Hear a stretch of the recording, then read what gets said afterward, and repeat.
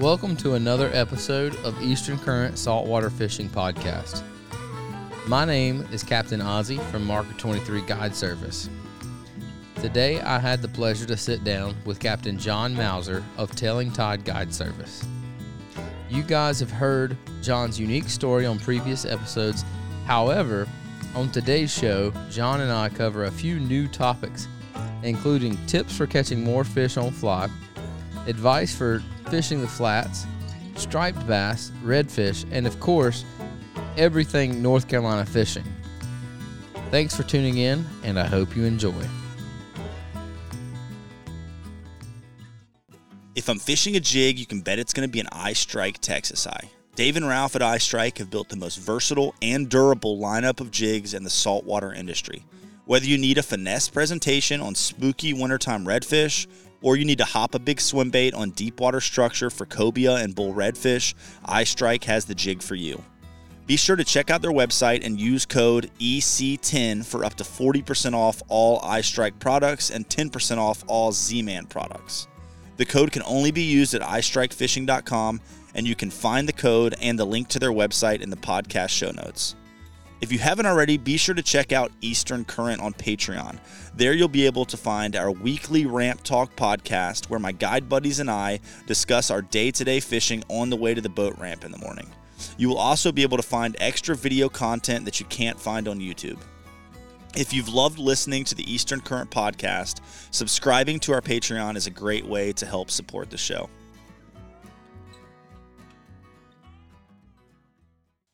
Well, Captain John Mauser, mustache man himself. Howdy, howdy. I got to mention the mustache. I don't know why it's such a big deal. I think it should be a part of your logo somehow. Yep, that's it. I need to stand out somehow. I'm not a spectacular guide. I'm not good looking. I'm not tall. So you got to remember me some way. So I can grow a mustache. That's great, man. Well, I appreciate you carving out some time to sit down and chat with me. Had you on before, fan favorite, and both sitting in Weldon, North Carolina, guiding for these rockfish. How's your season going so far? How's the striper going? It's going. We're actually, I'm day number 3 into being up here. I know you've been up here a while longer, Ozzy, but it's going. We're catching fish. Other than today, the weather's been really nice. Water flow is pretty optimal right now, but I think it hasn't really, there's some conversation about this, but I don't think it has been optimal enough for long enough to get the big push of fish up here yet. So I think the best of what's going to happen this year is yet to come in the next couple of days to the next week or so. I think more and more fish are going to show up. The good news is a lot of the fish we've seen or we've caught in the last couple of days have been quality fish. Mm-hmm. So there's some 12 inchers out there, but there's some solid fish that are, in the mid 20s to over 30 inches that have been caught in the last few days. Yeah, I would agree. We just haven't had that consistent window of good weather. When we say good weather, it's the weather that we need to push the fish to where we're at. Right. And that's not been consistently the case yet. It's been what we need for a couple of days, and then it's back, cold front, rain, whatever the case is, jack the river up. Yep. So, yeah, like for people who aren't familiar with the Weldon, Roanoke River fishery, these fish, a lot of these fish are coming from, like Weldon is, I want to say it's like 180 miles from Oregon Inlet if you do the math and follow all the curves for the Roanoke. And some of these fish are coming from the Sound, from the Albemarle Sound. Some of these fish are coming from the ocean, and they got a long journey to make. And each spring they rely on just different signals of spring, and one of that's going to be water temperature, but another thing is going to be water flow to tell those fish it's time to, swim 50, 100 miles upriver, upstream to spawn. And historically, the Roanoke River, wasn't dammed until I guess the 1950s. So, you had your spring rains and there was just normal flooding that came down the river, and for thousands of years signaled these fish to come up.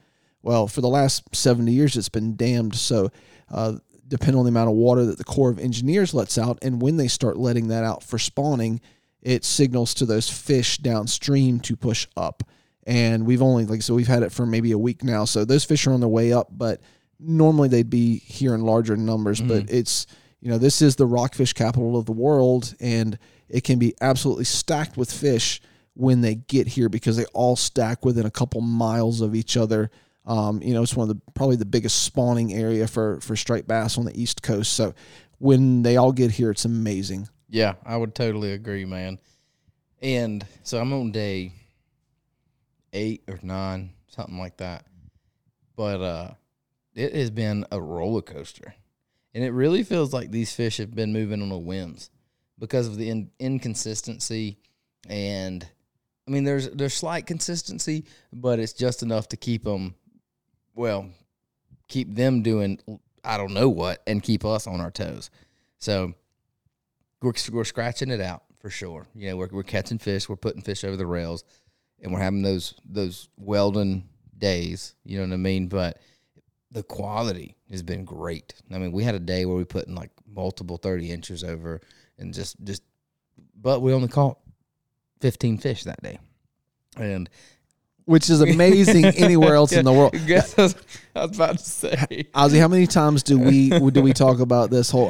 We've probably said it twice a day. Comparison is the thief of joy. We say that all the time because you get an angler here and they're like, oh my gosh, I caught 15 striped bass on fly or on artificial in a half day of fishing, 5-6 hours of fishing, and they're stoked about it. And unfortunately, the hard part for us as guides is we've seen the worst days of it and we've seen the best days of it. So we've actually had days where we've come pretty close to being skunked on the Roanoke River up here at Weldon, and then we've had days where we've cleared well over 100 fish in a half a day. So we're always thinking about, oh man, I really wish we could have got closer to 50 or 100 for this guy. Mm-hmm. And he's stoked because he's never gone anywhere where he could catch 15 quality striped bass in a couple hours of fishing. So you got to put it all in perspective. So even though we're sitting here going, oh man, it's not quite what it should be yet, it's still pretty darn good. Still pretty good. I would totally agree. And personally, if I was to be the one with the rod in my hands, you give me 15 quality fish over 100 16-inch fish any day. I mean, that's a given. That's a no-brainer. Same thing with trout. Same thing with reds. I'm at the point, I've done this so long, I don't even care if I don't catch any fish anymore. I just like floating down the river or casting a rod. So that's probably not good for me because I have to keep in mind that the person on the front of the boat probably wants to catch more than that. But it's and speaking of that, like the Roanoke River is it's gorgeous. Like everything's green right now. The water's flowing. You've got rapids. You've got coastal looking swampy areas. You've got big trees down in the water. You've got turtles. You got bald eagles. You got herons. You can smell muskrats, otters, turkeys. You can smell the honeysuckle. The warblers are flying around the river. I mean, it's such a gorgeous place to fish, and then just to add the fishing on top of it, it's a sweet spot to be in April and May. What's your favorite part about it? My favorite part of it, from my point of view, is that it is the polar opposite of a lot of the fishing that I do the rest of the year. Mm-hmm. I grew up in northeastern North Carolina on the Chowan River, which is basically the river that runs parallel to the Roanoke. So I grew up fishing, sunfish and bass and stripers or rockfish as they call them here, till I was probably 15, 16 years old. And then I got really heavy into saltwater. And that's most of my life revolves around poling the flats or, going out in the ocean chasing fish. So I always look forward to just going somewhere freshwater fishing, whether that's trout stream or here on the Roanoke. Mm-hmm. I just love the change of scenery, the change of pace. I like the fact that I don't have to push a boat for 8 hours across a flat. It's a little bit, I feel like I'm cheating because I just get to hang out and I ask people to, here, give me a few more knots to untangle or something. Let me unwrap that line around your rod tip. So I feel like I'm doing a little bit more work because it can be such an easy, pleasurable fishery to do up here. That's what I love about it. I just love being here. I love striped bass, and I just enjoy the whole aspect of it, and just that is so different. Yeah, I love how different it is. Now here lately though, at 11,000 CFS or cubic feet per second, and all that means is how high the water is right now. I'm breaking off a ton. These fish have been in the sticks here for me. Have been in the stick. You're casting, skipping like a bass guy up into the bank. And that means I'm probably going to tie 50 uni to unis. You know what I mean? Like I'm probably going to tie 50 jigs on today. So I've been busy. I've tied a lot of knots, but it's not keeping your eye on a tide chart and pulling a skiff, and your eyes aren't as busy as looking for the next shot and dissecting a flat, and you know what I mean. So it's polar opposite. Although I'm busy tying knots and looking at, oh, is there a fish on my machine or is there not? Where are the fish moving up or down? Like you're working, like you're being a guide, but it's just a totally different type of work for sure. It really is. And, we're not sight fishing, busting albacore. We're not sight fishing redfish on a flat, but we are relying heavily on our fish finders. We're moving around looking for pockets and seams where these fish might be hanging. We're trying to find them below, and we may have to pick up and go to the next bend, and then the next bend to find fish, or we may have to turn around and run several miles downriver trying to find the next group of fish that are pushing up. And then we may have to run up into the rocks and try to find the fish up in the rapids. So you're still doing the same stuff you're doing guiding. It's a completely different approach to it. Absolutely, it is. I would say my favorite part about coming to Weldon, well, probably a two-part answer. There's two things that probably go neck and neck. For me, I love catching that many fish. Like, dang, we only caught 10 fish. It was slow today. Like, that's epic. I don't care where you're at. Excuse me. But another thing is the camaraderie, the dock, the hotel. Like there's probably at the end of this, when it peaks, there'll be 10 guides that stay in the same hotel, 10 plus, really. All from different areas, do different things day to day. And then at the dock, goodness gracious, 20 plus guides from different areas. And we're all tying up at the same dock every morning and every evening. And we take a lunch break, so see each other again. And whether it's giving each other a hard time and picking on one another, or if it's just, checking in on, like, how's the fishing been? Just the whole camaraderie of this area among the guides. This is a true fishery where it's not always about what you know. Now, if you know a lot, great. But sometimes it's about who you know. You know what I'm saying?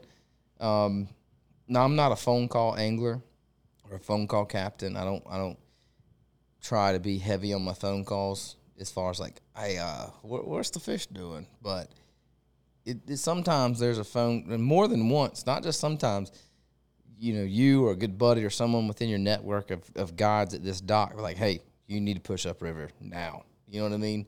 And I love that. I don't get that back home.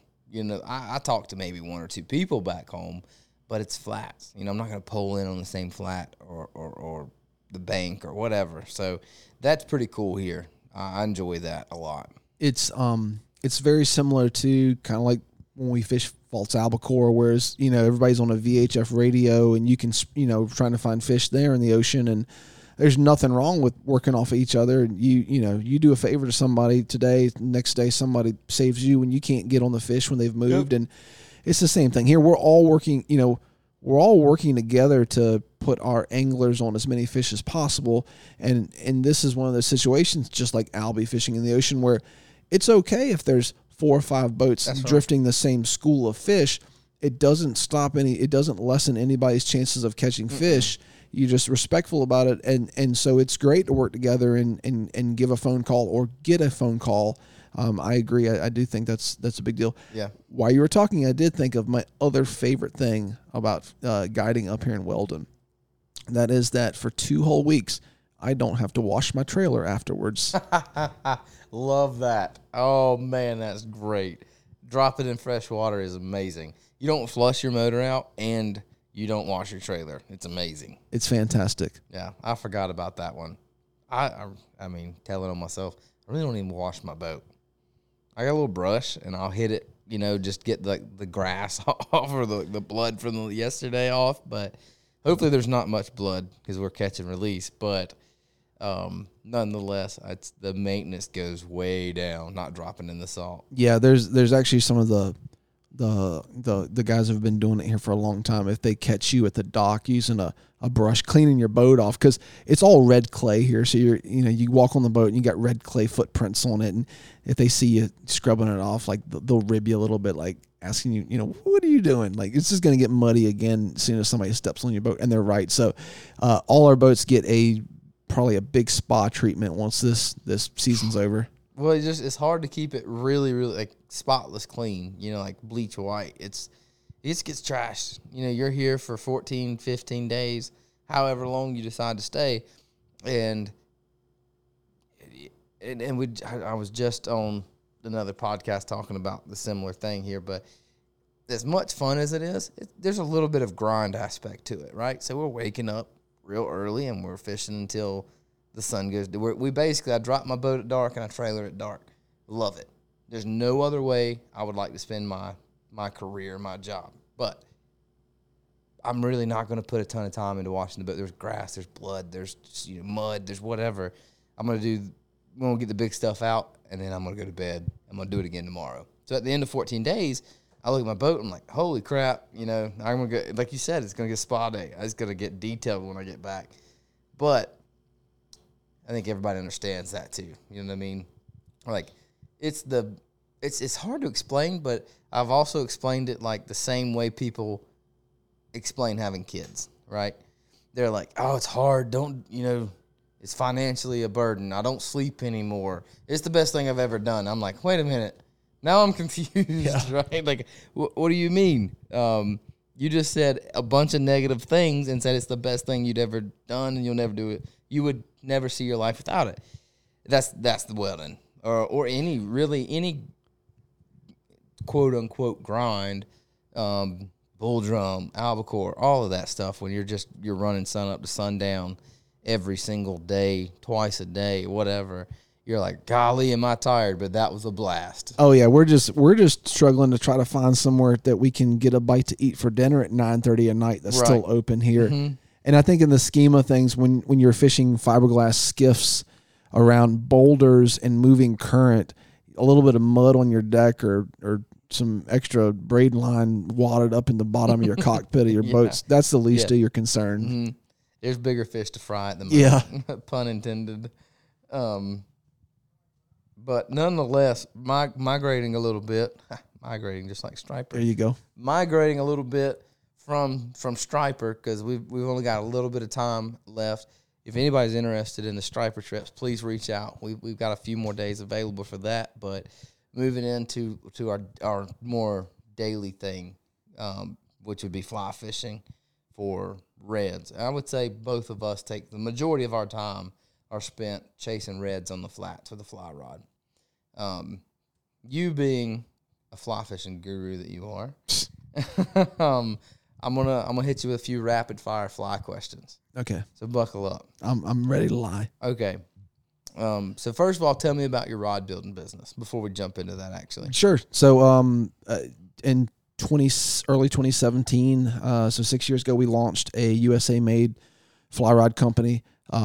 It's kind of small batch, so it's we're not producing the same level of number of rods each year. Obviously, is a bigger brand that that's been around for a while. We've got, as you know, there's a half a dozen companies in the United States that are making high end USA rods, and they've been around for a while. So we're basically trying to produce that same quality of rod, maybe a little bit lower price point for anglers. And we're just, we're taking the long road on that and trying to build that company the right way. But basically, I was just trying to continue my love for the whole sport of fishing and fly fishing and find a way to do it beyond just being a fishing guide and just thinking long term, where did I want to be? I hate to use the word entrepreneur, but as a business person, 10, 20 years from now. So that's what we've been doing. We've got a handful of different models of rods or families of rods, anywhere ranging from 3 weight to 12 weight. I think a lot of people think of it's Mauser Fly Fishing is the name of the company. So they think of our company as a saltwater company just because we're right here based on the coast and we're you see us fishing these rods a lot in saltwater, but we make trout rods. We've got 3 weights and 4 weights and 5 weights. And then we've got them all the way up to, we've got people fishing the 12 weights for tarpon and arapaima and all kinds of cool stuff. So it's been a heck of a journey. It's probably the hardest thing I've ever undertook as far as actually building a real business. There's just like with guiding, there's so many aspects that go beyond what people realize when it comes to building a company. So it's kept me on my toes for the last 6 years, but I enjoy it quite a bit. And I love, probably more than anything out of that company, I love seeing the pictures and hearing the stories from people who've bought rods from us. We may be made right here in North Carolina, but we've had rods that have caught, tuna species I'd never seen out of Taiwan and cool fish out of, peacocks and pacu and all kinds of stuff out of the Amazon and trout I'd never seen before in Europe. And so that's really rewarding for me to get that feedback that, hey, we love the rod. We want to order one in this weight and this weight because we took it on this trip and we caught a 9-pound bonefish in the Bahamas on it. Like, that's awesome. Like, I want to go catch that 9-pound bonefish in the Bahamas.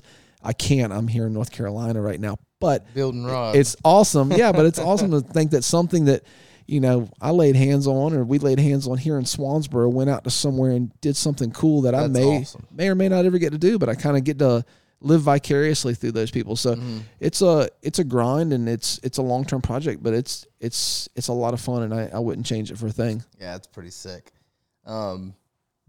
So jumping into the rapid fire a little bit, you had to fish North Carolina with one fly rod. What do you got as far as weight class? Don't do that.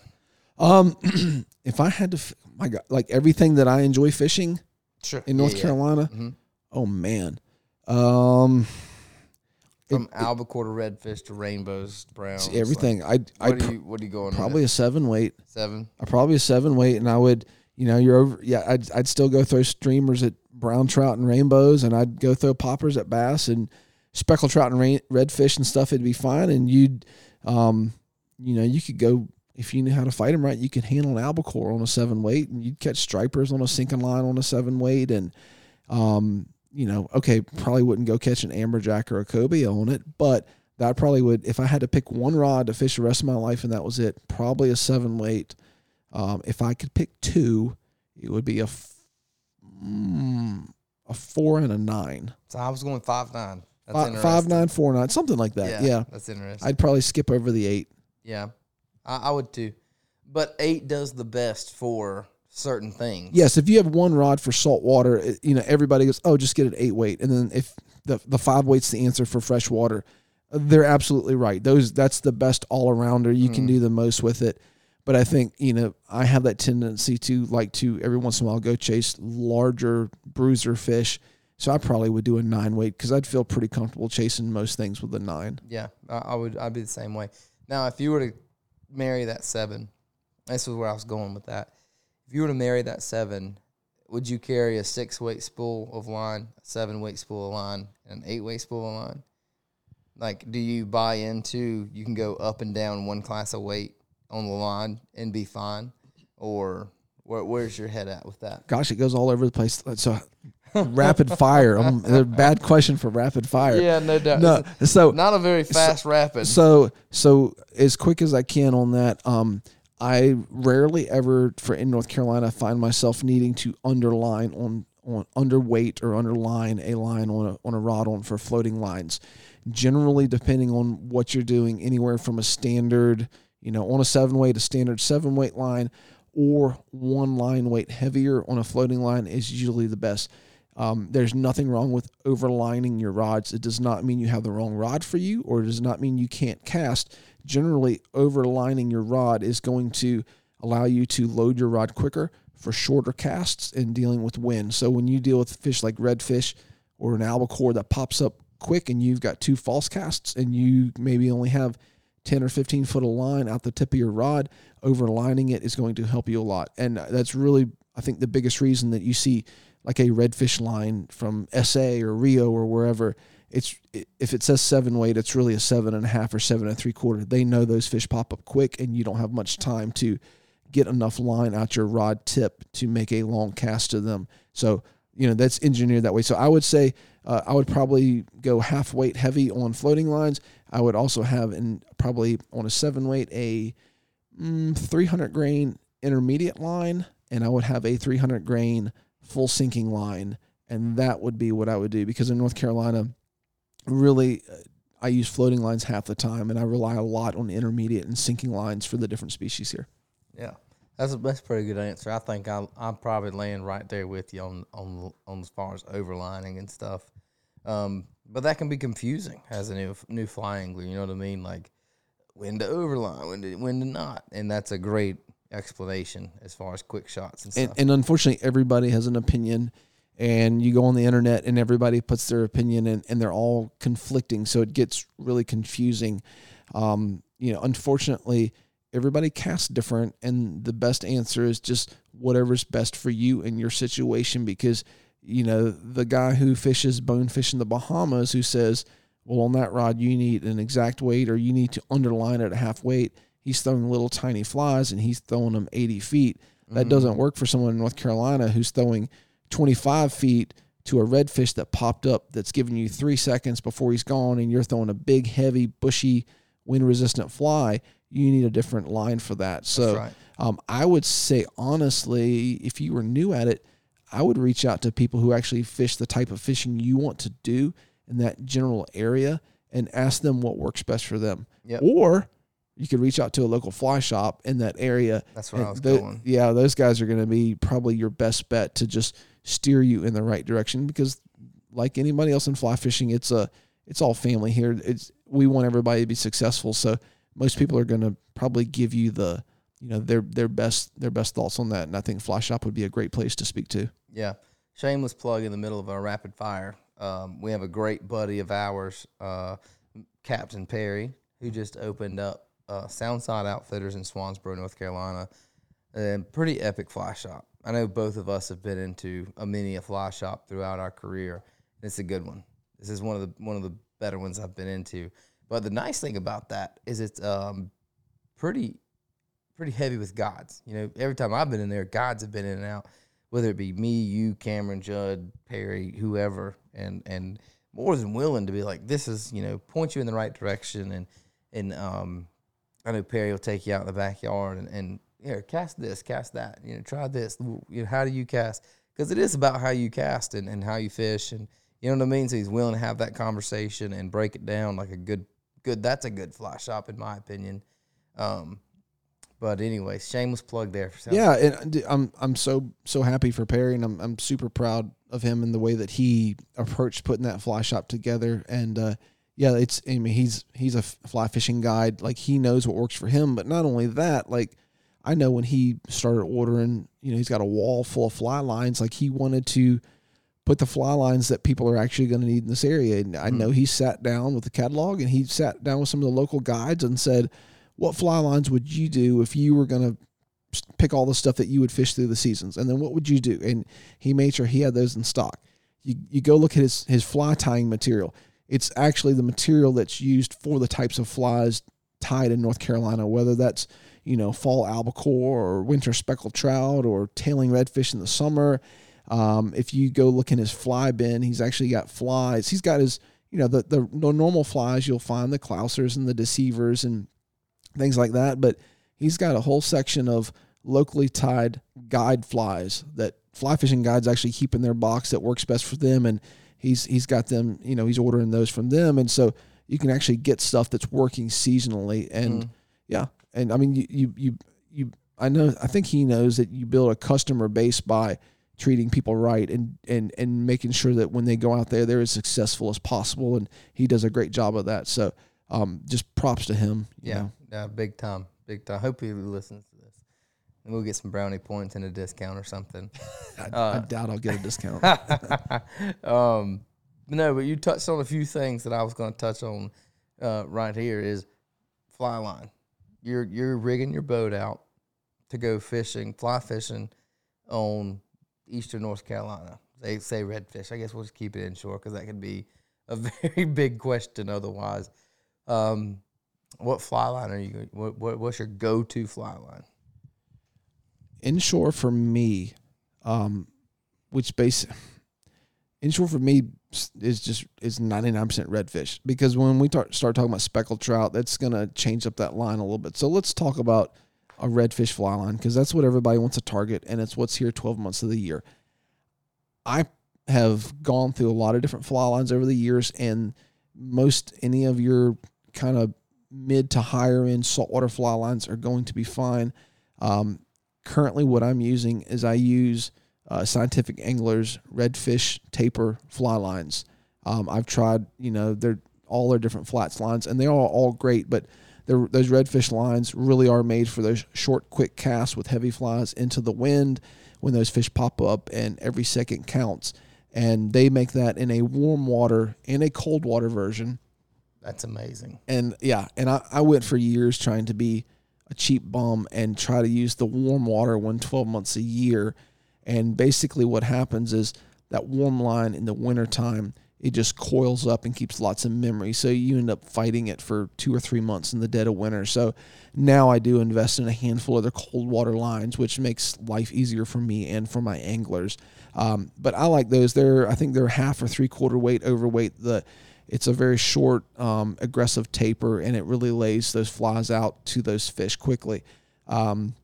So that's what I use. I mean, that Rio makes something great. Airflow makes a great version of it. All those fly line companies make a great version of it.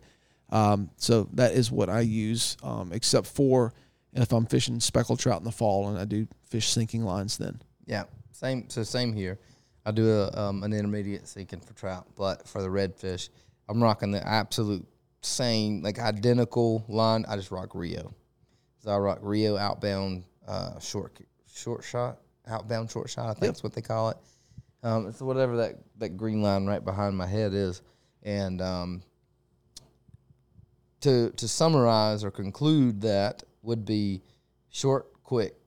That's what we're looking for. Aggressive tapers, short, quick shot. Mm-hmm. That's what we do on a day-to-day. You might only need 30 feet. Yep. Sometimes less. Summertime we can get even shorter. But I need you to put 30 feet out within like two false casts, and then be where you need to be. And it's the thing about that aggressive taper too. It's an accurate shot. I mean, you can be more so than the bonefish lines or the tarpon lines or whatever. It might be just how I cast, but I find myself far more. You have more control. More control, and a good part of that is too that we're within 50 feet. Yeah, real quick if you are not a fly angler and you're like, what are these guys talking about?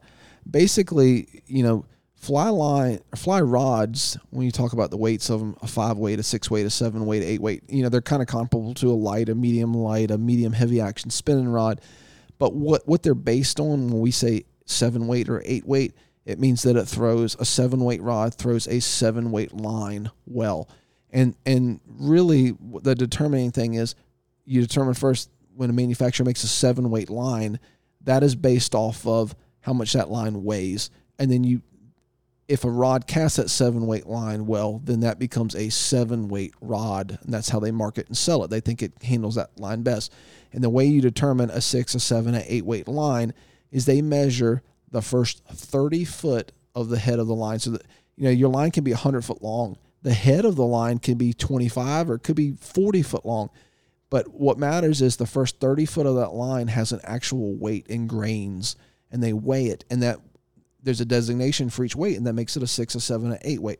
So for a 7-weight rod, for example, to throw a 7-weight line the best, you need to have 30 foot of that line out the rod tip, because that's when your rod's going to perform best and you're flexing and bending and loading that rod. What we have a lot in redfish is that we may only have 10, 15, 20 feet of that fly line out the rod tip because we have such short, quick casts of that fish that just popped up and tailed in front of you.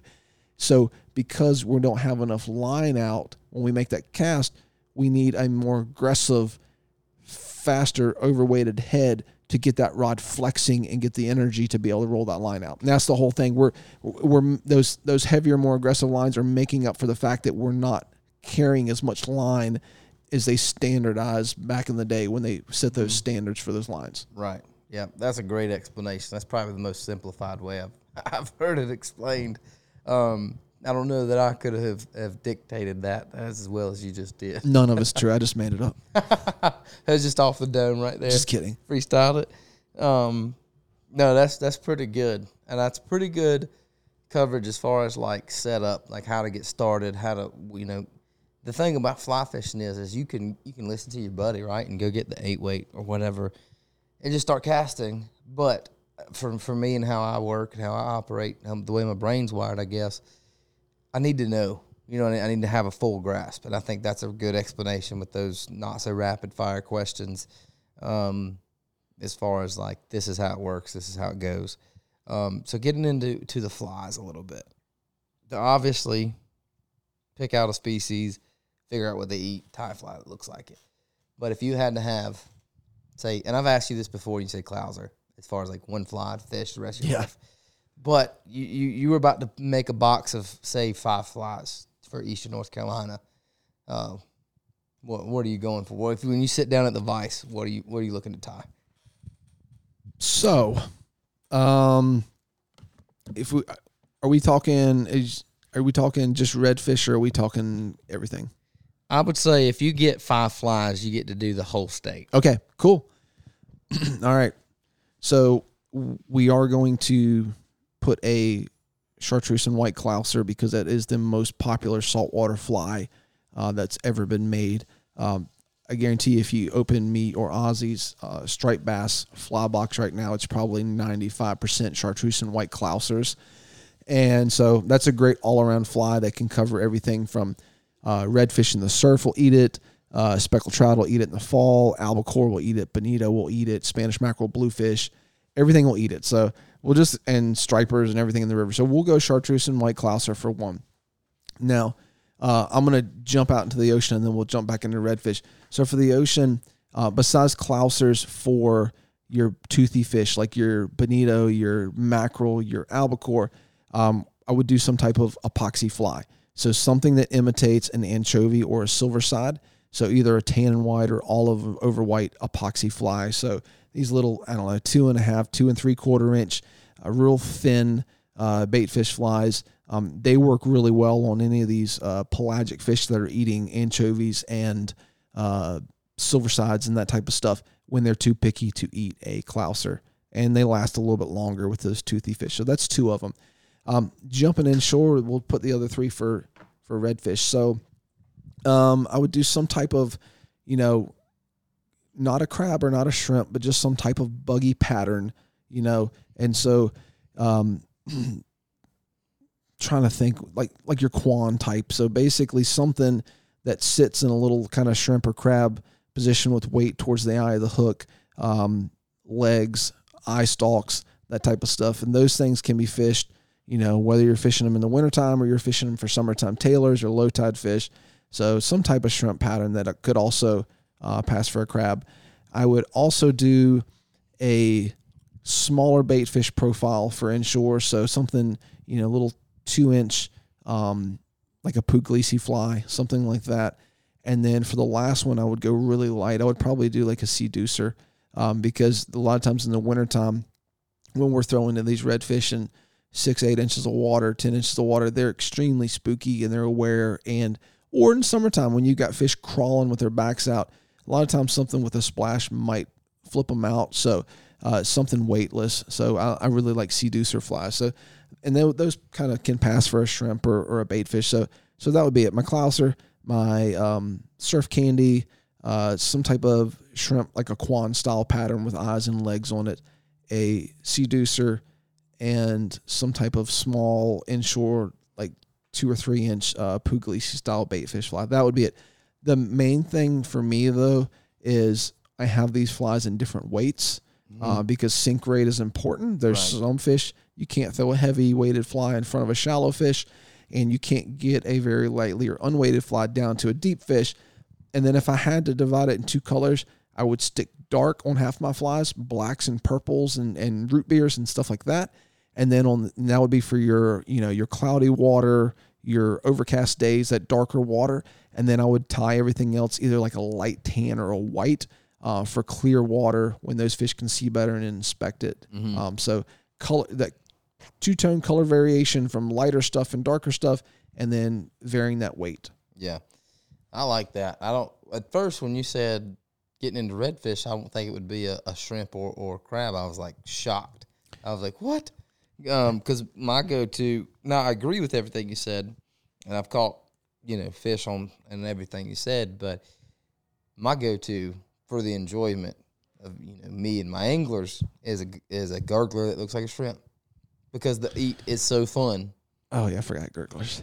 Granted, I would catch a lot less fish in my box than you, because they don't eat gurglers every day, but the eat's way, you know what I mean? No, dude, it's not like a topwater eat. Yeah. That's the thing. It's not like a topwater plug. Mm-hmm. It's a totally different eat, and it's like a trout rise follow slurp. Yeah. It's not like a bam cinder block in the water. Yeah, there's one that we fish called a disco shrimp, and it's I think it's a Drusha conefly, but it is a gurgler that they put a little sequin bead in between the foam and the eye of the hook to force the tail of that shrimp to kick up and gurgle even more. But yeah, that's a great one too. When I said not crab or not shrimp, what I meant was that very few of my flies in my redfish box are distinctly trying to be a crab or a shrimp. They're just something that can mimic both of them at the same time. Gotcha. Right. Because fish are so opportunistic. So, if you have something that has eyes and legs and sits in a fighting position, but looks somewhere in between the two of them, you can kind of hop back and forth in whichever one they prefer. Hopefully they'll eat. But yeah, absolutely. I love gurglers too. I don't fish them as much as I probably would like to, just because as a guide, I'm more focused on what will probably produce the best for those. Productivity. But personally, if it was just me going out there and not worried as much about numbers, and I love a gurgler. Me too. Yeah, I'm the same way. If I think that redfish seem snappy, the first thing we're doing is pulling off of them, getting away, tying a gurgler on. Because it's just me, and that's a conversation I have with everybody on the bow. Like, hey, what do you feel about this or whatever? But yeah, give me 3 on or give me 1 on a gurgler over 3 on anything under the water. But there's nothing worse too than when you touched on the light fly, heavy fly thing. Is having a light fly that floats, say it's rabbit fur or that dragon tail type fly, that you make the cast that needs to be, you know what I mean? And then the redfish swims under it, and they just never saw it. And they're rooting through the mud and they're hunting happy fish, ready to eat, and the fly just didn't get down to it. That's just hurts, It hurts my feelings a little bit. It's and I don't know everything, and I'm not claiming to be right on anything, but I often see, and I tell the people in the front of my boat that, make sure that you're not just crossing that fish's path, that red fish's path with a fly, but you're cognizant of where that fly is in the water column in relation to that fish. And if you cross his path right and it is in line with, say, his mouth or his eyes, or even a little bit below it, often they will grab it. But it's rare. This is apart from like topwater flies that make a sound. It is rare to pull a subsurface fly, I find, a couple inches over the head of that fish and have him come up and grab it. He usually is so opportunistic, and he just waits until something's right in front of him. So I always tell people, like, lead him enough that you can watch, and if you need to stop for 2 seconds and let that fly fall, make sure it's in front of his face, because it's really going to increase. It really, you're right, it really hurts to watch that fly come over that fish's back as he swims right underneath of it and ignores it. But it happens. It definitely does. It does happen.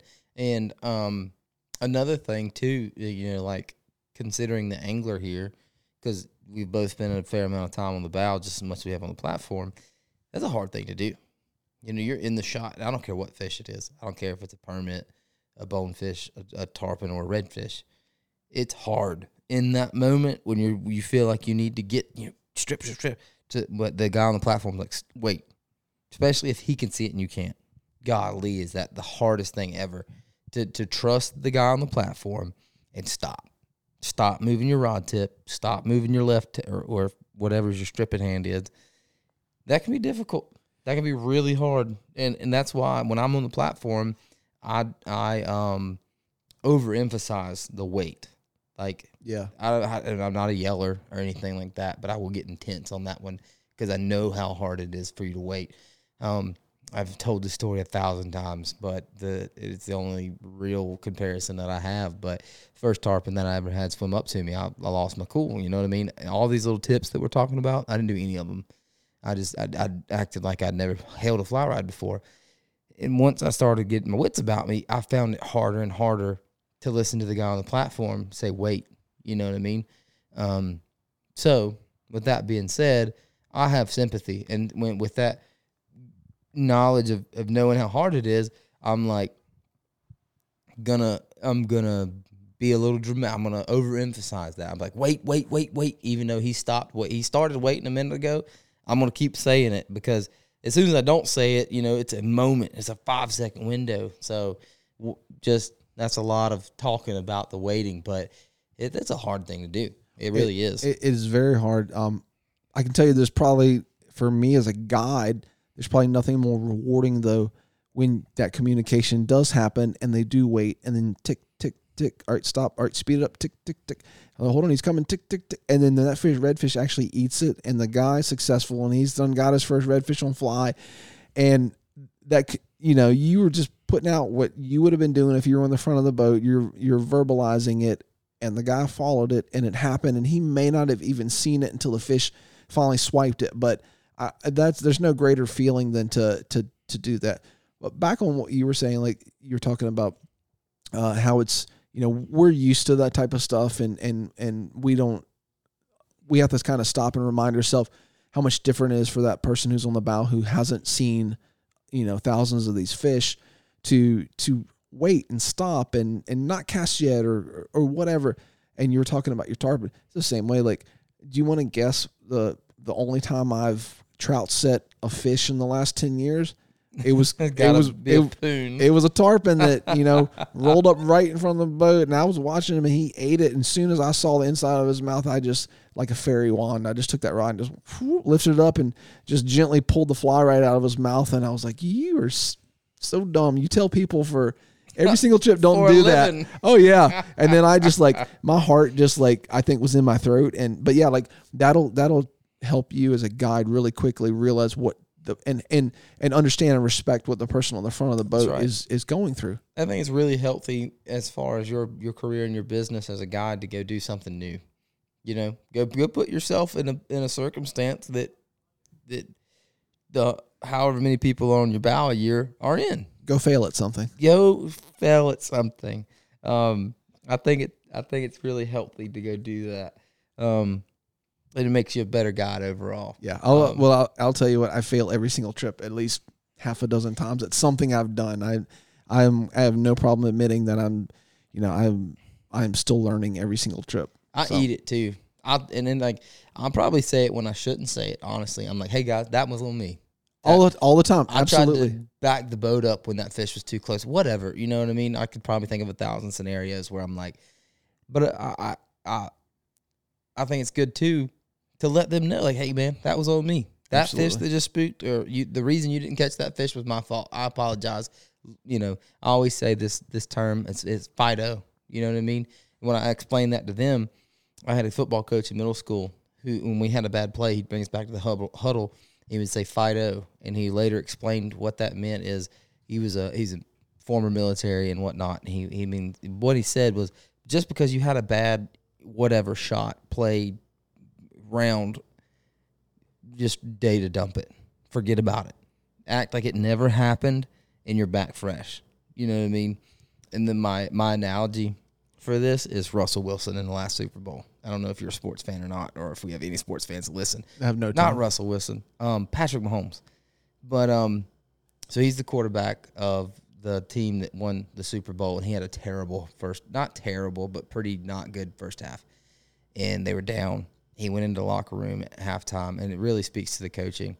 But nonetheless, he come out a different quarterback, and they dominated. I mean, the whole team dominated. They data dumped the first half of the game. They were down, and they come back and won a Super Bowl. And that's what it takes. And I have told this story 1,000 times on the bow. We'll blow 2-3 shots. I can see that the angler on the bow is starting to be a little hard on himself, and like, I can't believe I missed that fish. Da-da-da.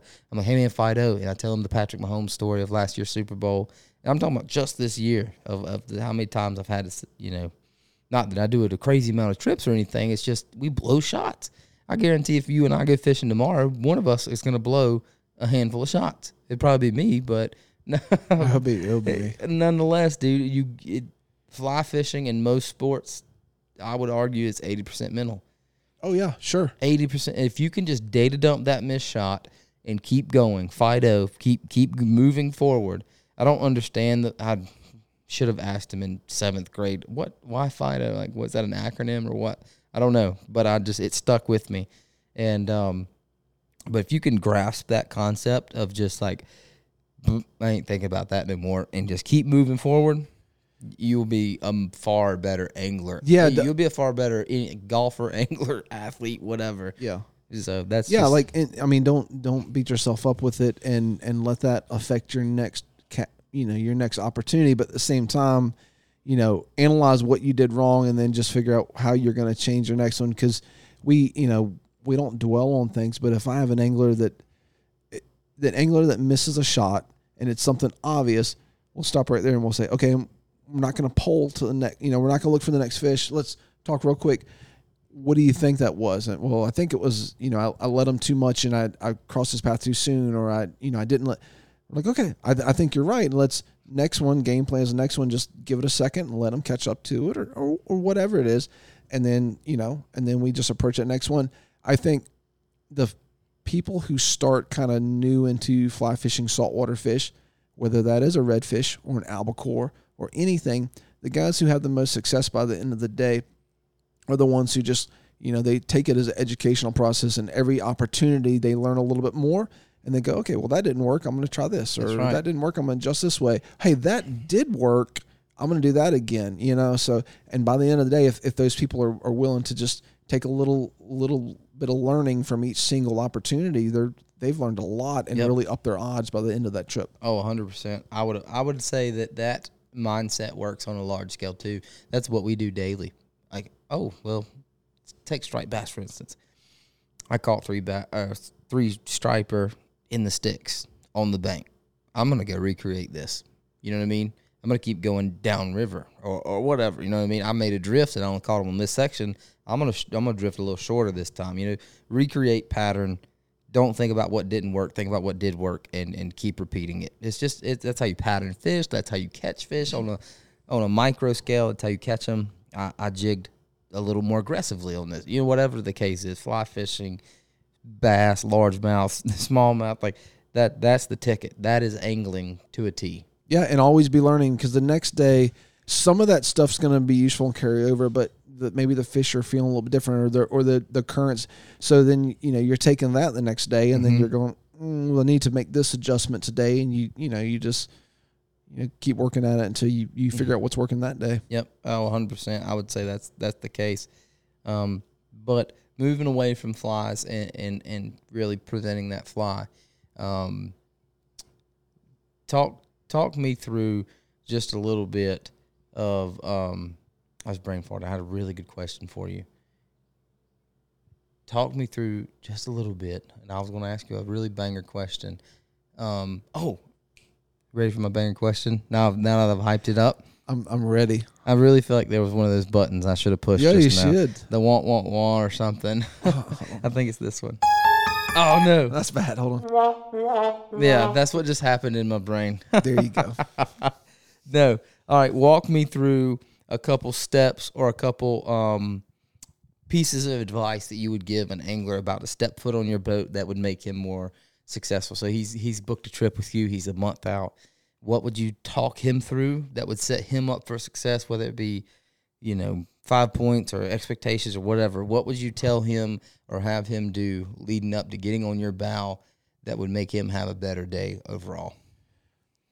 Cool. I could answer this way better if I was prepped for it, but I'm gonna wing it and see. Okay. So first thing, when I talk to an angler and tell them, what they need to do to prep for it, first off, I just make sure that their expectations are realistic, because what we do is challenging. It's not, it's not fishing for stock or rainbow trout. It's, there's all kinds of stuff we have to deal with conditions and picky fish and fish on the move and stuff. But I would tell them, one of the 3 things I tell them to kind of focus on as they're practicing and prepping for it is, accuracy on their casting, distance on their casting, and I'll explain this in a minute, and then speed of execution. So speed of their casting, not how fast they're casting, but how quick they can execute. So what I tell them is, of those three things, the least important in general, if you come fish inshore with a fly rod, is your distance. Everybody thinks that, oh, you got to make this, 90-foot, 100-foot hero shot and throw the whole fly line. Rarely ever. I bet you, 80% of our fish are caught between 20 and 40 feet of the boat, and 10% are caught, beyond 40, 50 feet, and that's usually just a lucky blind cast, and 10% are caught right there at your feet, 10 feet off the boat. So practicing that range where we're going to be fishing.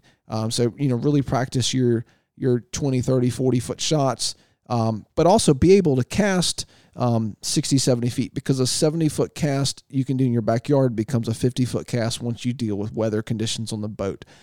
So have that ability, but also be able to practice those really short casts. Figure out, what are you going to do if a fish shows up 3 feet off your rod tip? Not going to be a normal cast. It doesn't have to look pretty. We're not taking pictures of your cast. How can you very quickly get that fly to that fish? So we talk about distance and how to cast for distance. Accuracy is kind of the middle important thing. So everybody goes out and they cast a hula hoops and pie plates and stuff. It's good to have that ability to be accurate in that 20, 30, 40, 50-foot range. But also take into consideration that, don't get in the mindset that you have to hit your target like when you're practicing in the yard, because when you go out in the water, the goal is not to hit the fish and smack the fish. The goal is your accuracy is putting that fly where it needs to be, so that by the time you get your fly line out, you start stripping it, the fish is moving, it intersects that fish where it needs to be. So your accuracy much more is about being able to lead that fish and then get your accuracy in your stripping and your weight, like we said, and your tick, tick, tick. All right, stop, wait, for 5 seconds. And so getting that mindset that although you're good at your accuracy, really your accuracy is going to come in picking, hey, I'm going to cast 5, 10, 20 feet in front of this fish, and I'm going to time it right to show it to that fish without spooking him. The most important of those three that I tell them to practice is your speed of execution. And so every single redfish, and I may have said this on here before, has a little clock over his head that's ticking down. And some redfish you can sit and hide behind, an oyster bar, and you can fish them for all day long. Mm-hmm. When they come close enough and you get a shot at them. Often though, when we're stalking fish and we're pushing across the flats and the water's not crystal clear, those fish surprise you, and they may give you 1, 2, 3, 4, 5, 6 seconds. A lot of these fish, they either spook or they're aware of you and they get lockjaw, or they just turn an angle, or they slide behind the grass and you don't get your shot. So I tell them to practice how quickly from the time they see that fish can they get that fly out in front of that fish. So shortening your false casts, but also at the same time being able to just get to where you get that fly in the air and moving the second you see that fish. And as you're making your back cast and your 1 or 2 false casts, and you want to limit it to 1 or 2 false casts to save time, you want to be making those decisions. Okay, which way is he facing? Okay, another false cast. I need to lead him 15 feet, and then you shoot that line. So you want to get as quick as you can, because a lot of people I find that get on the front of a boat and they see that fish, they get paralysis by analysis. So they're basically they overanalyze it, and they don't get that shot, and then it's over. And then once the fish turns and runs, the fish is smoking out of there, and now they're making that cast to it, and I'm on the back of the boat, and I know it's too late. I would rather you just go for it and get somewhere out in front of that fish, figure out which side his face is, throw 10 feet on there, and then strip it so that it's accurate. Yeah. Then wait 3 or 4 or 5 seconds, and then that fish is already aware. He's already swam to the boat. And as far as the speed and your distance and accuracy and everything else, one thing that really leads into it that affects that is your line management. So I'd also tell them to practice line management. We have different tools on the deck of our boats, whether it's a stripping bucket or a basket or a mat, or I've got line spikes on my deck of my boat that'll help with line control, but also just, being in ready position, making sure your line's not wrapped around a cleat or a trolling motor, making sure it's not wrapped around a casting platform, making sure it's all behind you. There's not tangles in it, that you've got a couple feet of fly line out plus your leader, so that when that fish comes, you have everything ready to go. You're not fiddling with anything, and you can make use of every 2 or 3 seconds that fish gives you. That's right. That's the main thing I would talk to them about, and then maybe talk to them a little bit about how we're going to communicate those fish and have them thinking break about down the scenario. Yeah, let's break down the scenario. And that's real life stuff. Like, it's great if you can go practice in your backyard, but if you're not practicing for the type of stuff you're actually doing, then you got to spend a whole lot more time on that learning curve. And I'll throw one more last thing out. Double haul is important. So, I don't ever want to try to teach somebody how to double haul on the on the deck of the boat, because it's going to take all their concentration away from looking for those fish and casting those fish. It's just too much to think about. But, if you're going to come and spend that time on the boat, we want you to be successful. And a double haul helps all of those last things we talked about. Helps with the speed, helps with how quickly you can do it, helps with the wind, helps with all that stuff. So, get with somebody who can do a double haul, get them helping you to do it properly. And the last thing I'll say on that is doing a double haul incorrectly is way worse than not doing a double haul at all. Yep. That's a really good point. I would have to echo what you said for sure. Minimize your false cast, act quickly. You know what I mean? I don't really know how to say it any different other than just act fast. You know what I mean? Yeah. Act urgently. Yeah. Because it's an intense situation. You know what I mean? You got 5 seconds. I mean, I will say that like a tailing redfish, if he's happy and tailing, you might have 10. Hopefully you see him 100 yards away. 10, 15 seconds of you get the chance to figure out every way you can screw this shot up. Yeah. That's how I feel in the bow. Like, there's 100 different ways I can mess this up. Yeah. But act quick. You know what I mean? It's really easy to really try to overthink this shot. Don't overthink it. Just start. I would rather tell you to pick up and go 10 feet to the right than to tell you, hey, man, that fish spooked out because the fly's still in the boat. Yep. You know what Absolutely. I mean? Yep. So, but otherwise, I think that's a really good breakdown of what you need to know. And as guides, you choose a good guide or choose the guide you pair with the best, and he'll talk you through the rest, right? Like, that's not where the fly needs to be, like this, and he'll not make you, but he will talk you into understanding where a fly needs to be. And most of the time, a redfish is going to eat a well-placed fly. So he'll get you there if you can do those few things well. Yeah. And given, the fish are doing what they should do, and you get ample opportunity to do so. So the last thing, wrapping it up, what I want to pick your brain about on this episode is fly fishing in cloud cover. If you get an overcast day, you get a tough fly fishing day. Where's your head at? What are you gonna do? So, I think as far as fly anglers, our best success with fishing inshore is when we can sight fish.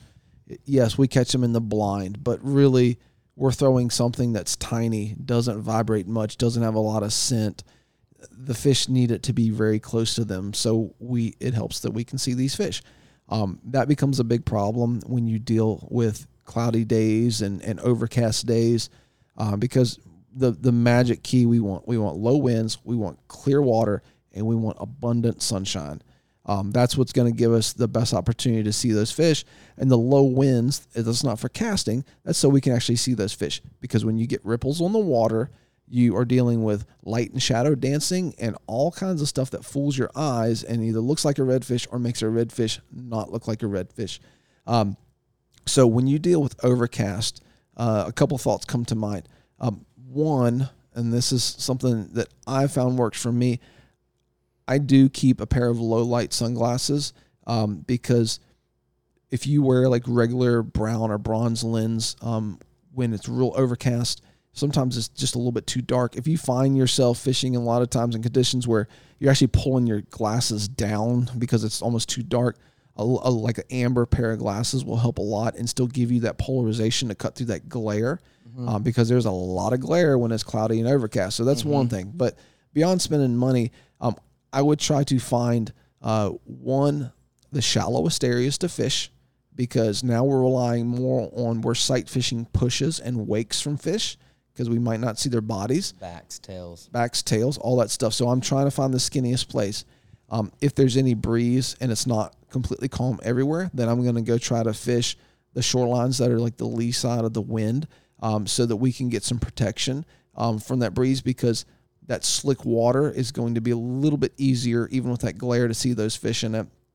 And then the other thing is, I generally tell my guys on the front of the boat, when you got overcast, cloudy days, and basically, I'd rather have a black, stormy cloud day than just a white sky day. Because 100%. Right, because when it's like a storm cloud and it's real dark black skies, you don't have as much glare. But when you have, I almost call it like tissue paper skies, it's that real thin, hazy overcast, all the water's white everywhere, except for generally where you have like along the Spartina grass lines or along the tree lines, that the reflection of those trees and that grass cuts the glare where you see the reflection of that. So you can actually still see those fish there. So I tell my anglers, look for the fish where you can actually see the fish. So you may only be able to see really well in 20% of the areas around where you're fishing in that bay or that creek. Focus on those areas. Don't wear your eyes out trying to stare through that white haze on the water. So, low light glasses help. Try to find places that are calm, places that are shallow, and try to find places where you can actually have certain areas that have some reflection where you can see, and then just go extra slow at it. Because you're going to need to look extra hard to see those fish. Yeah. Definitely poling slower in those situations. Yeah. And the worst kind of sunlight is white poofy clouds everywhere. Mm-hmm. And they'll come into the sun and then they're out. And then your eyes are just constantly adjusting. Absolutely. That's the hardest. I've said it a million times, I would take a consistent sky over a good sunlight with inconsistency. It's so weird. We've never discussed that, but I say that all the time too. Because my eyes, when you have bright sunlight, you can see everything, and then cloud, and then bright sunlight, your eyes are just wigged out. They're constantly trying to focus on the light in the dark. That it's absolutely the worst. And then I'm the guy who turns around to look directly at the sun to see how big that cloud is, and I turn around and I'm just seeing lights flashing.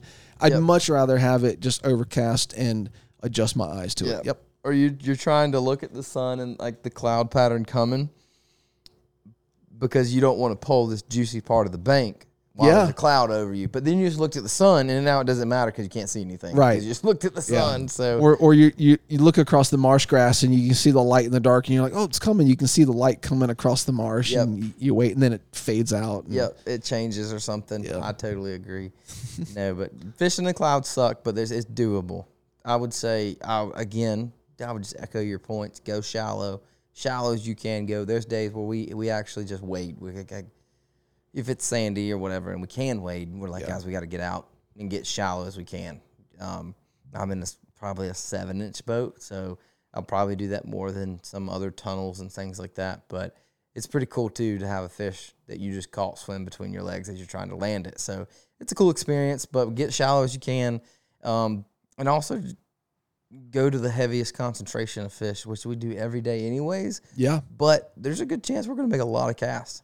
I don't know if there's a fish there or not. I think there's a fish there. You know what I mean? There's a lot of shots that I call out on cloudy days where I'm like, that might be a fish. But I'm not sure because I just can't see well. Right. So just make the casts. Casts are free. Yeah, make smart, educated blind casts. So if you think you got a shot to see a fish, don't be blind casting and spooking it. But if you get a push here and a push here and a push here, or if you get, mud puff, just stop and start fan casting with it. Yep. And you got a shot. I think as me and you being kind of fanatics of the whole fly fishing scene, I think the one other advice I'd give on that is for all of you fly anglers, if you have those conditions, don't be afraid to put the fly rod down and pick up a spinning rod. That was and what I catch was going to conclude. Because I would rather catch one redfish on fly than 5 on spin, but I would rather catch 1 on spin than none at all. Yes, that's right. I was going to conclude. I was going to say, at the end of the day, my biggest piece of advice is, how do you feel about picking up a spin rod? Have you ever thrown a topwater plug? I'm telling you what, a redfish on a Zara Spook or a Skitter Walks, it's just as fun as it is on fly. Yeah, no, absolutely. That's where we don't really marry the purist idea. I've recently said that, although I'm a fly fishing guide and I accept that title, I don't really tell people that. What do you do for work? I don't say I'm a fly fishing guide because I have spinning rods daily. You know what I mean? Like, I still take kids trips, and I still throw a cast net when things get really hard. So, yes, I'm a fly fishing guide. That is a title that I have and accept. But at the same time, like, I don't marry it. You know what I mean? Like, hey guys, our take the Roanoke River. What we're doing right now is they're biting jigs a whole lot better. You can catch 3 on fly in an 8-hour trip, or you can catch 25 on a jig and put the ball in their court. But I have no problem picking up a spin rod. Yeah, not at all. I think the whole point for us as guides is to make sure that the people who are coming on our boat have the most fun possible.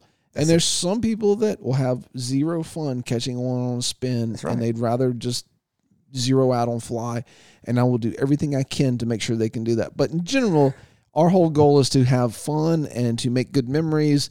And for 99% of people, they'd rather whack them on a spinning rod on a day that's not correct to, it's not a good day to fish a fly. So, and some people you have to do fly long enough to kind of get that out of your system. But I'm very much, I've kind of come full circle.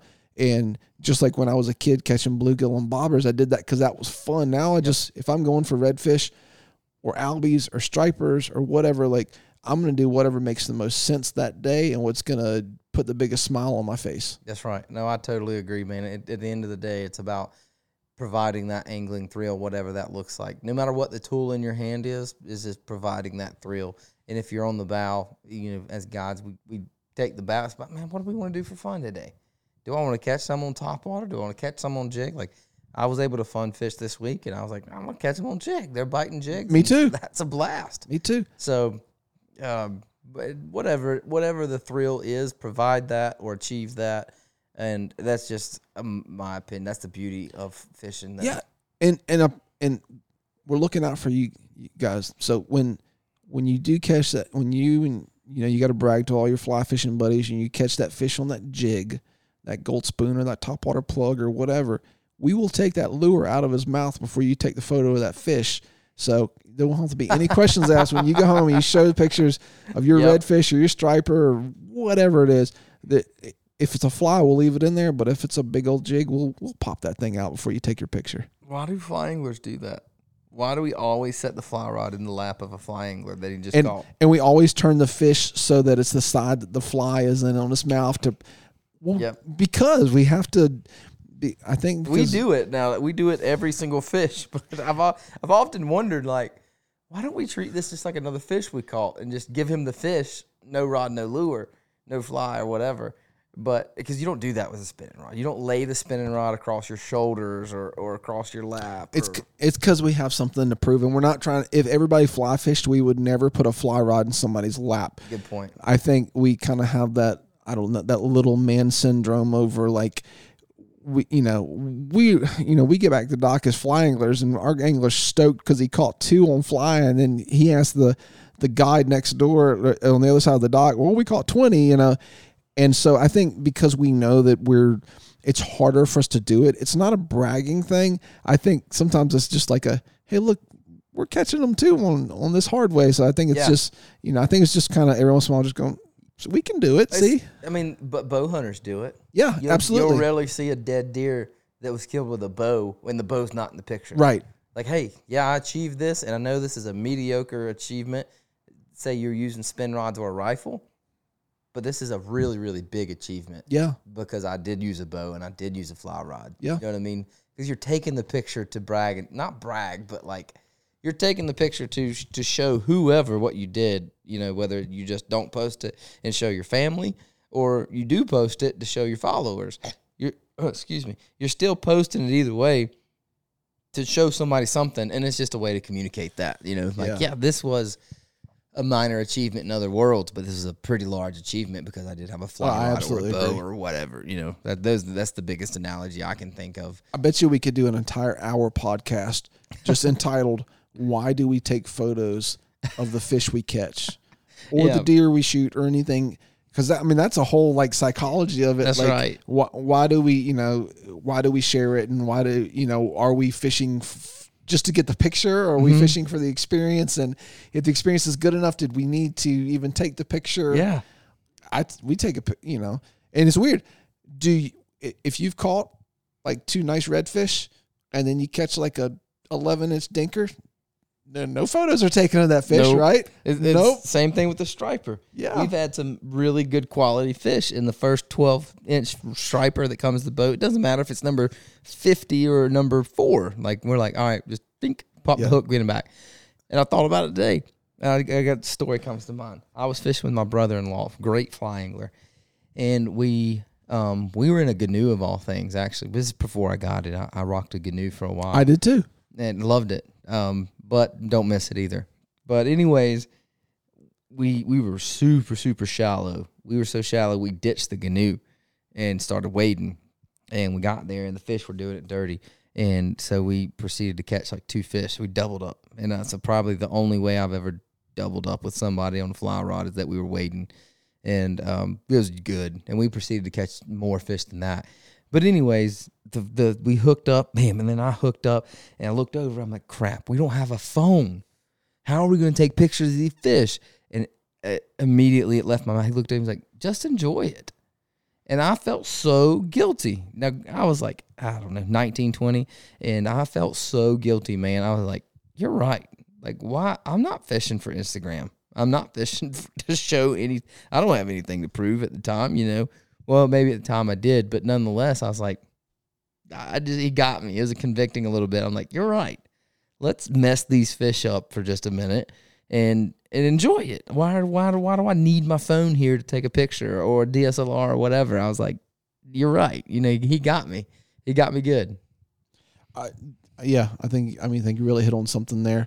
I bet you remembered a lot of some of the really cool experiences from your childhood that there's no photos to document. Mm-hmm. Your first bluegill that you Mm-hmm. caught, or your first catfish or bass, or your first trip to go see someplace or whatever, and you didn't take photos of it back then, but it's still important because you actually experienced it through your eyes instead of through an iPhone. Yeah. Or do you remember catching your first fish and you didn't have a phone, or you didn't have so you ran back with this fish in your hand to show your mom and your dad or whoever it was, your buddies.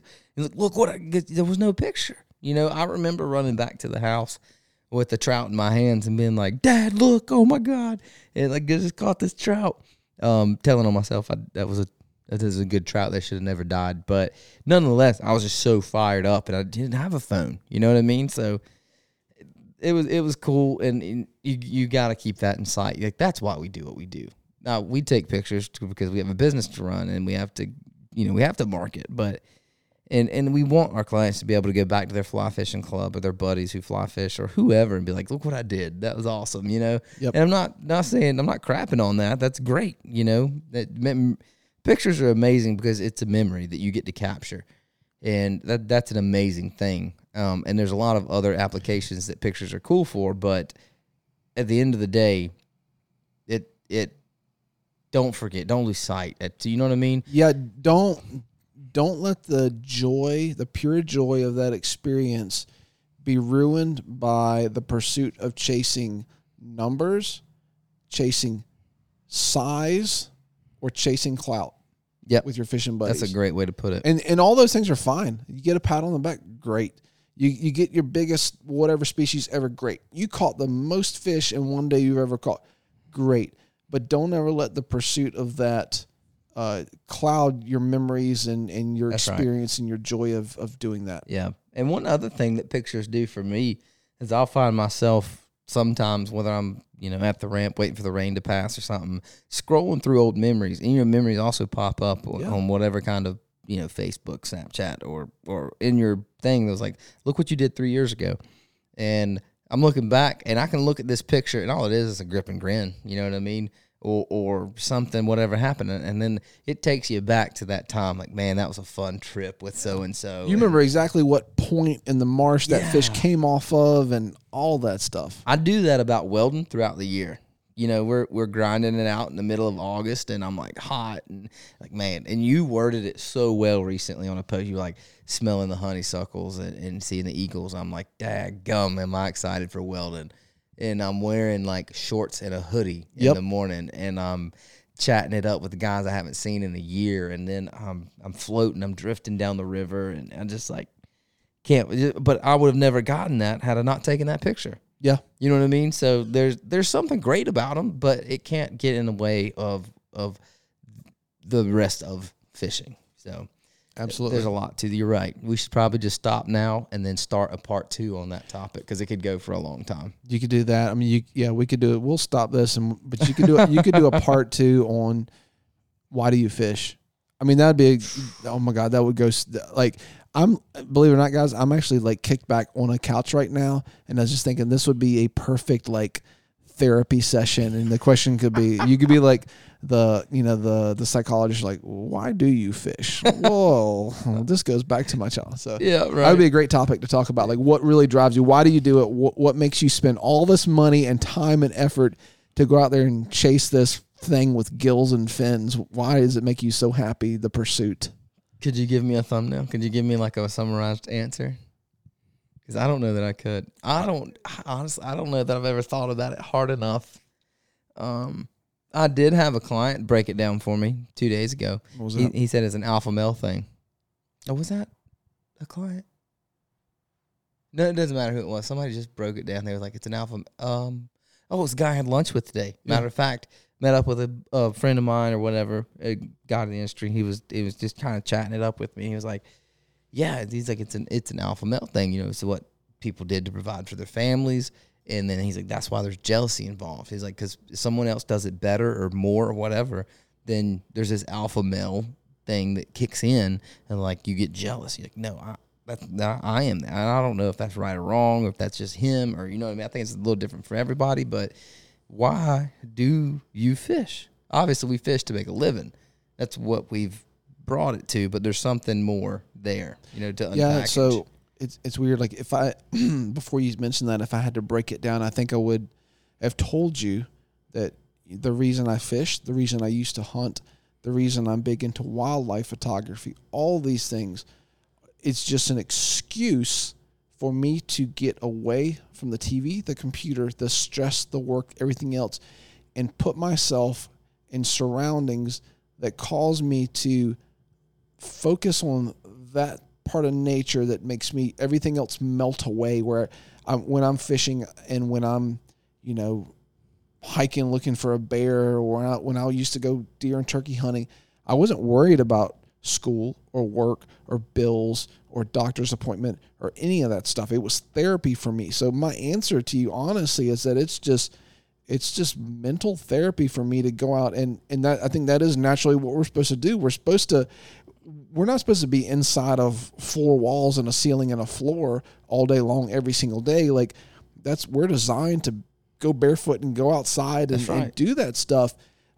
So for me, I would say that, but that's a great question though, that then why do we get jealous when the guy goes and catches twice as many as us? I think the jealousy thing, maybe it's alpha male, maybe it's not, but I think it's just natural human. You know what I mean? Right. It goes back to Cain and Abel. It's just what we are. Yeah. We're just jealous creatures. It's just, it is what it is. But why we fish, I believe I would have to answer in a multitude of reasons. You know what I mean? I think it is because I think I did it at first because I just had some luck in the beginning. I was like, and when you're good at something, you're going to keep doing it. Right. So that's probably the beginning for me. Right. I'm good at this. Well, looking back, I really wasn't good at it. You know, I just got lucky, or whatever the case was. And then it became this puzzle that was like pleasing to my brain to figure out. Like I'm putting a ton of effort into it, but it's like people who play Sudoku or for fun or whatever. Or I equated like people who run for fun. Yeah, it's hard, but they like it or whatever. You know what I mean? The same thing. It's like there's this puzzle. There's like why. There's a million factors, and it's just like satisfying to my brain for some reason to figure it out, to look at my fishing logs, to whatever. So there's that, and then there's this thing that just happened within the last 5 years is like there's just because I'm enamored with the species, because there's an obsession there. Like I just think enamored and obsession and addiction are like the only ways to describe it. Like it's not like, oh yeah, it's cool. It's like I can't stop thinking about it to a problematic level. You were born to be a marine biologist at heart. Maybe. I don't know. I also recently just said that I couldn't write a better job description for myself. Like this is it. Yeah. What else are you gonna do? Yeah. I don't know. I've also got that question. Like, if you wasn't doing this, what'd you do? And I was like, that's a scary question. I don't know. Hopefully I can just keep doing this. Yeah. But no, I think it's a multitude of reasons, and I think it's an evolving answer too. You can ask me in 5 years and be like, I don't know, I freaking hate it. I just pay my bills. I might be burned out by then. I don't know. I doubt it. But I think the topics it's something about the therapy too, because I'm not worried. All of a sudden, I push away from the dock and I leave this.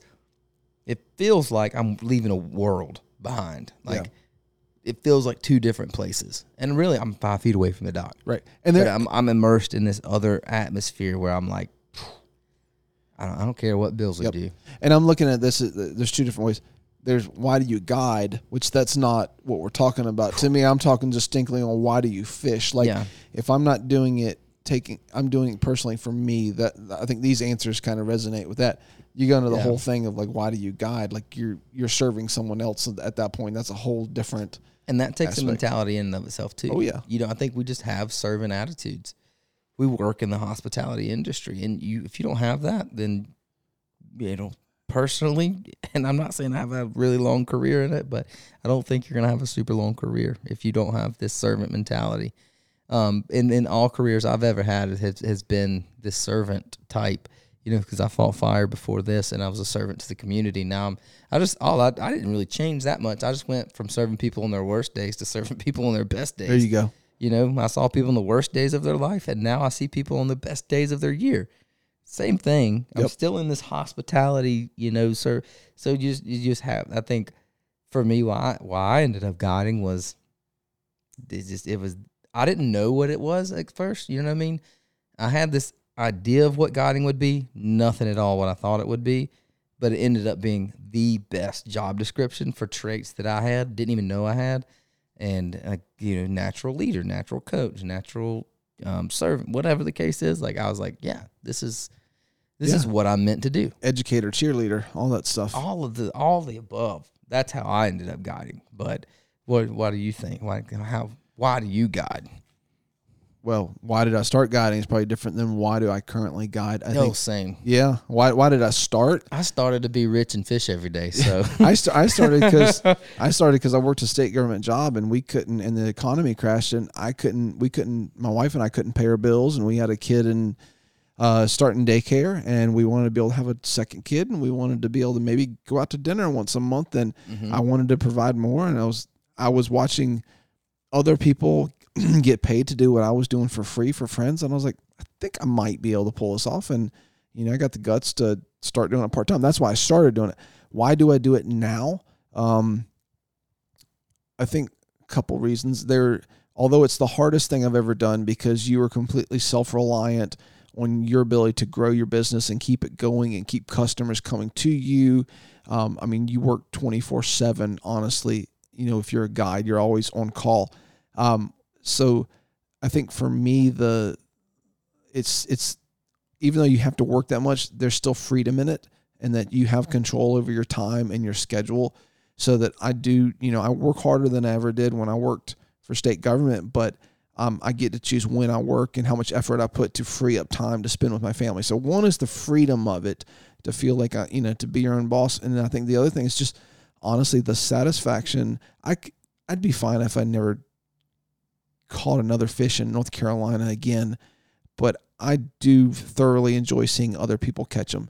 To me, it's so much bigger deal now. Like if I had to choose between fishing every day on my own or watching people catch their first fish every day, I would choose that. I love the whole service part of it. I love making someone's day. I love seeing them do their first or get better at something. Or, I don't know, you've dealt with it too. Like sometimes we get people that it's therapy for them, that there's a lot of stuff that's shared in that 17 foot between the pulling platform and the casting platform on a skiff that would only be shared, you know, with a therapist somewhere, you know.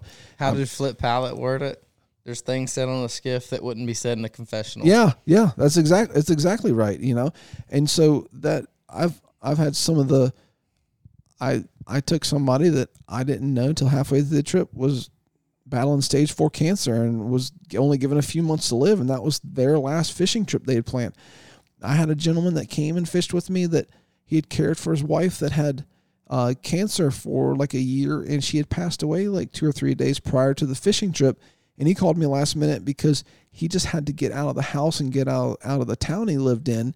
And, you know, and I still remember the fish he caught, the redfish he caught on fly and where he caught it. And, you know, you work a whole lot harder when you know it's not just somebody burning time on a weekend. Those are the reasons that I stay in it now, that control of my time, feeling like I'm in control, and being able to, whether I make somebody's day, make somebody's year, or change the course of what they're going to do the rest of their life, that's why I do it now. That's right. Yeah, that's awesome. I would have to echo all of those points just as much as what I said. That's enough because I've had very, very similar, you know, interactions where like, and this doesn't take away from any trip. Like I would like to think that I give 100% every time I push away from the dock, but there's certain times I've gotten stories similar. I'm like, it matters. It really matters today, more so than the pursuit of checking the box or a personal best or something. Those things are important, and I love guiding for them. But there's also those moments that really recenter you. Like, this is why I do what I do. So I would agree, man. But do you have anything else to add or anything else you'd like to touch on? I think that's a pretty good one. I think we could. I think we're just going to have to do another show because I think we could talk for like probably another hour. But I think we covered a lot of stuff. Yeah, for sure. Well, remind everybody where we can find you right quick. You can find me at tailingtideguideservice.com, and Tailing Tide is all my social media. Or if you want to check out those fly rods we were talking about, it's Mauser Fly Fishing, MAUSER, flyfishing.com. And if I can help you guys out with anything, answer any questions or whatnot, not even if you want to go fishing, just if you want to chat about fishing, or if I can show you some flies or help you pick out a fly line for your rod or anything, just give me a shout. I would love to chat with you. So right on. Well, John, thanks for sitting down with us. Thanks everybody for tuning in to another episode, and we will see you next time. Later.